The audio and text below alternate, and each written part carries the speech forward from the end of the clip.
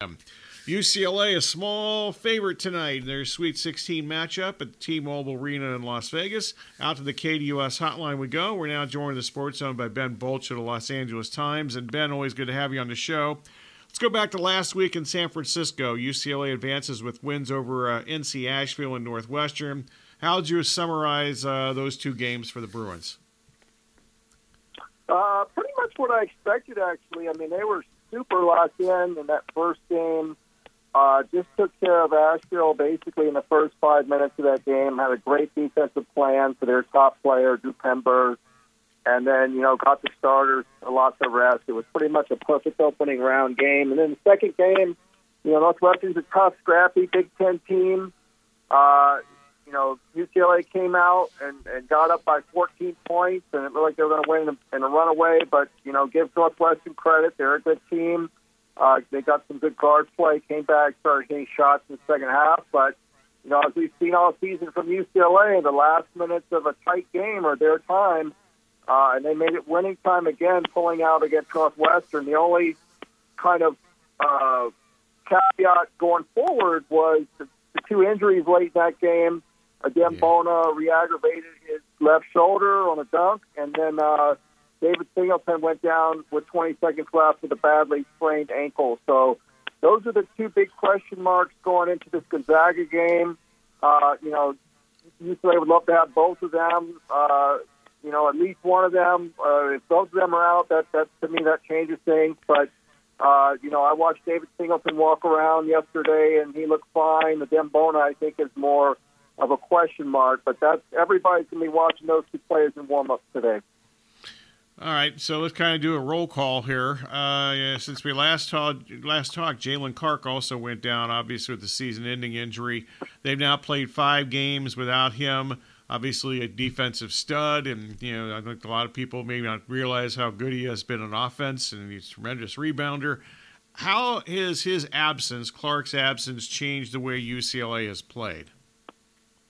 Well, that's the funny thing. It hasn't changed it. They've actually, right until the Northwestern game, they'd actually gone up with the metrics. I'm a little bit of a friend with Ken Pomeroy. He was nice enough to crunch the numbers for me. Their analytics had actually gotten better on both offense and defense going into that Northwestern game. Now, I think they took a little slight step back after that, but they just basically kept the same plan of being relentless and attacking, and everybody's kind of stepped up their game, and it's been kind of a collective thing. They got 2 really active guys off the bench who played more minutes in Dylan Andrews, who might be their best on-ball defender, and then Will McClendon, who's also very scrappy, another wing player. So, those guys have stepped up. Jaime Jaquez has realized that he's got to, get those deflections and steals. He had 5 in the first half alone against Asheville. So, everybody's kind of stepped up, and Kenny Nuba,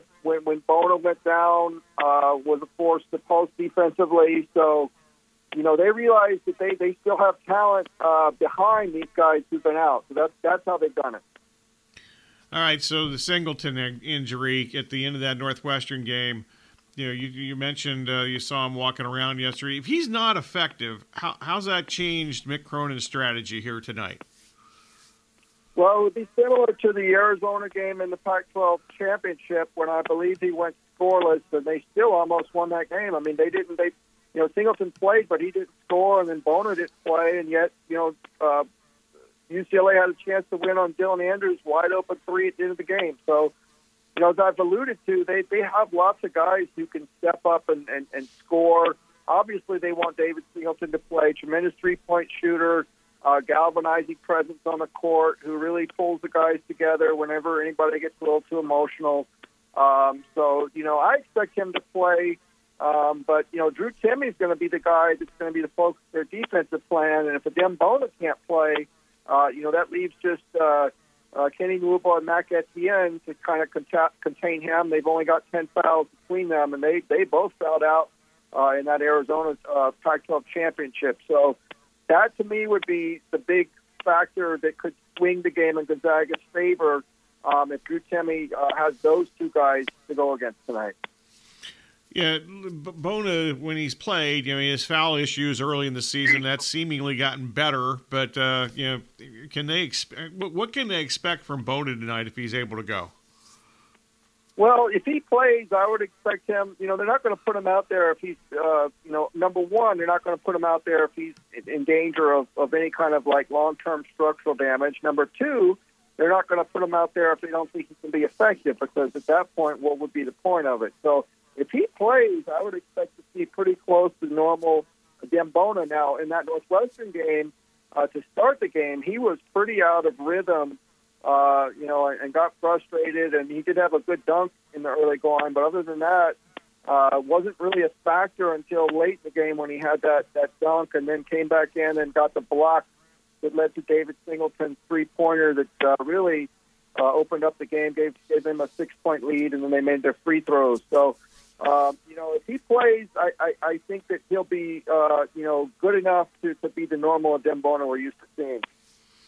Of course, UCLA and Gonzaga had the classic meeting a couple years ago, and there's some key members, both teams still playing for these teams. Obviously, Jaquez, Campbell, Timmy come to mind. Has there been much discussion from those two sides about that game this week? Yeah, Mick Cronin was. I asked him about that earlier in the week, and he said he rewatched the game right up until Johnny Juzang tried to score with that putback, and then he pressed pause because he didn't obviously want to see the heartbreak ending. But, I think these teams have kind of stressed that even though, they do have some players back, it's a different game, it's a different season.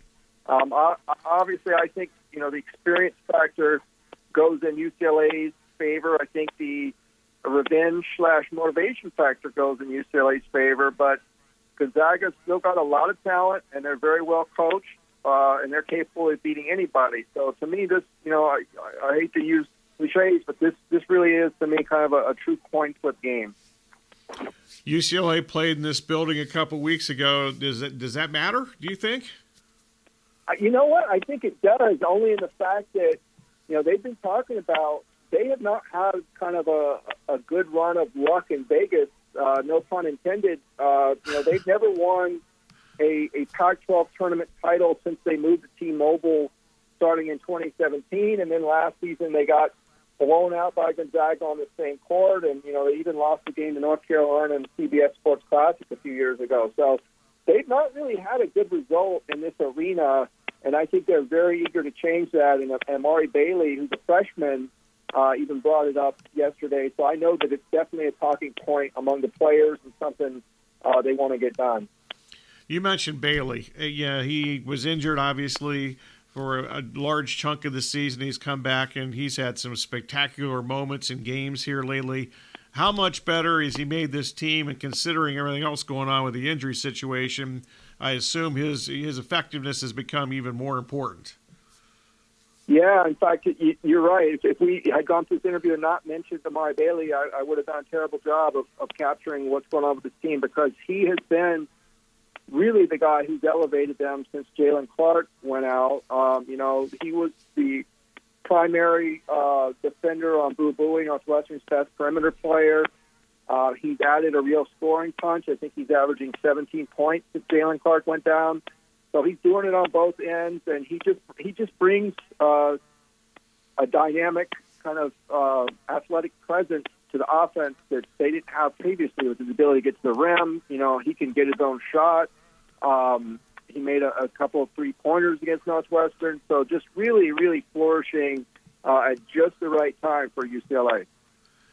Gonzaga fans certainly travel. They found their way to Las Vegas over the years, whether it be games in November, December, or their conference tournament. So I know that Vegas is closer to Los Angeles, but who has the home crowd tonight? And do you think that really matters?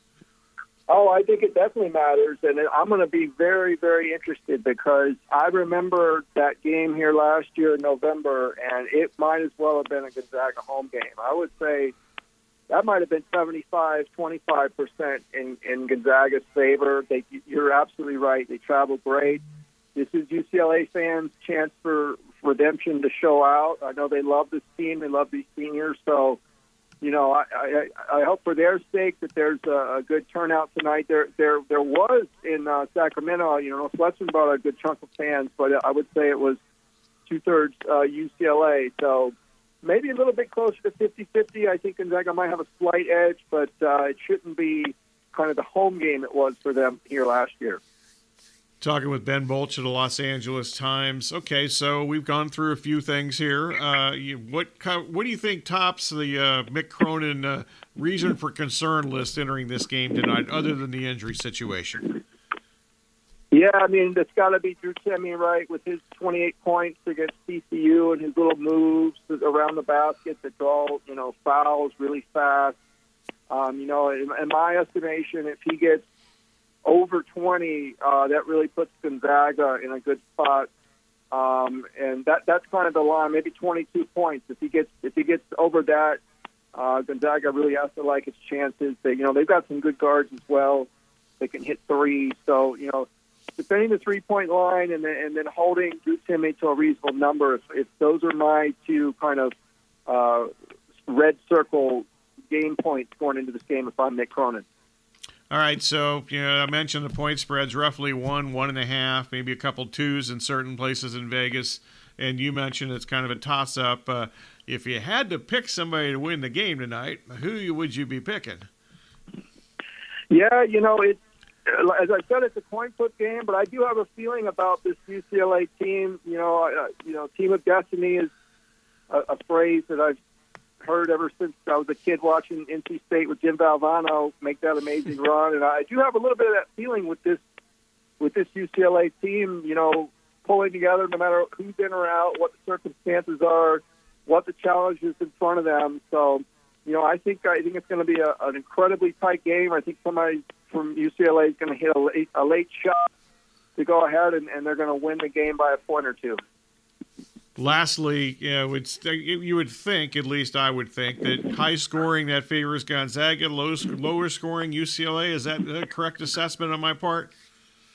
Yeah, and Mick Cronin made a point of saying that Arizona coach Tommy Lloyd probably was a big part of the Gonzaga scout because he was a long-term assistant under Mark Few, so he knows that he's been talking to Coach Few and trying to give him more information about how UCLA is going to try to keep the tempo down like they did against Arizona. So that's a little bit of a favor for Gonzaga, but UCLA has done a great job of keeping the tempo to its liking most of the season. Ben, always appreciate the time. Thanks. Have a good time. All right. Thanks so much for having me on. Our pleasure. Ben Bolch of the Los Angeles Times.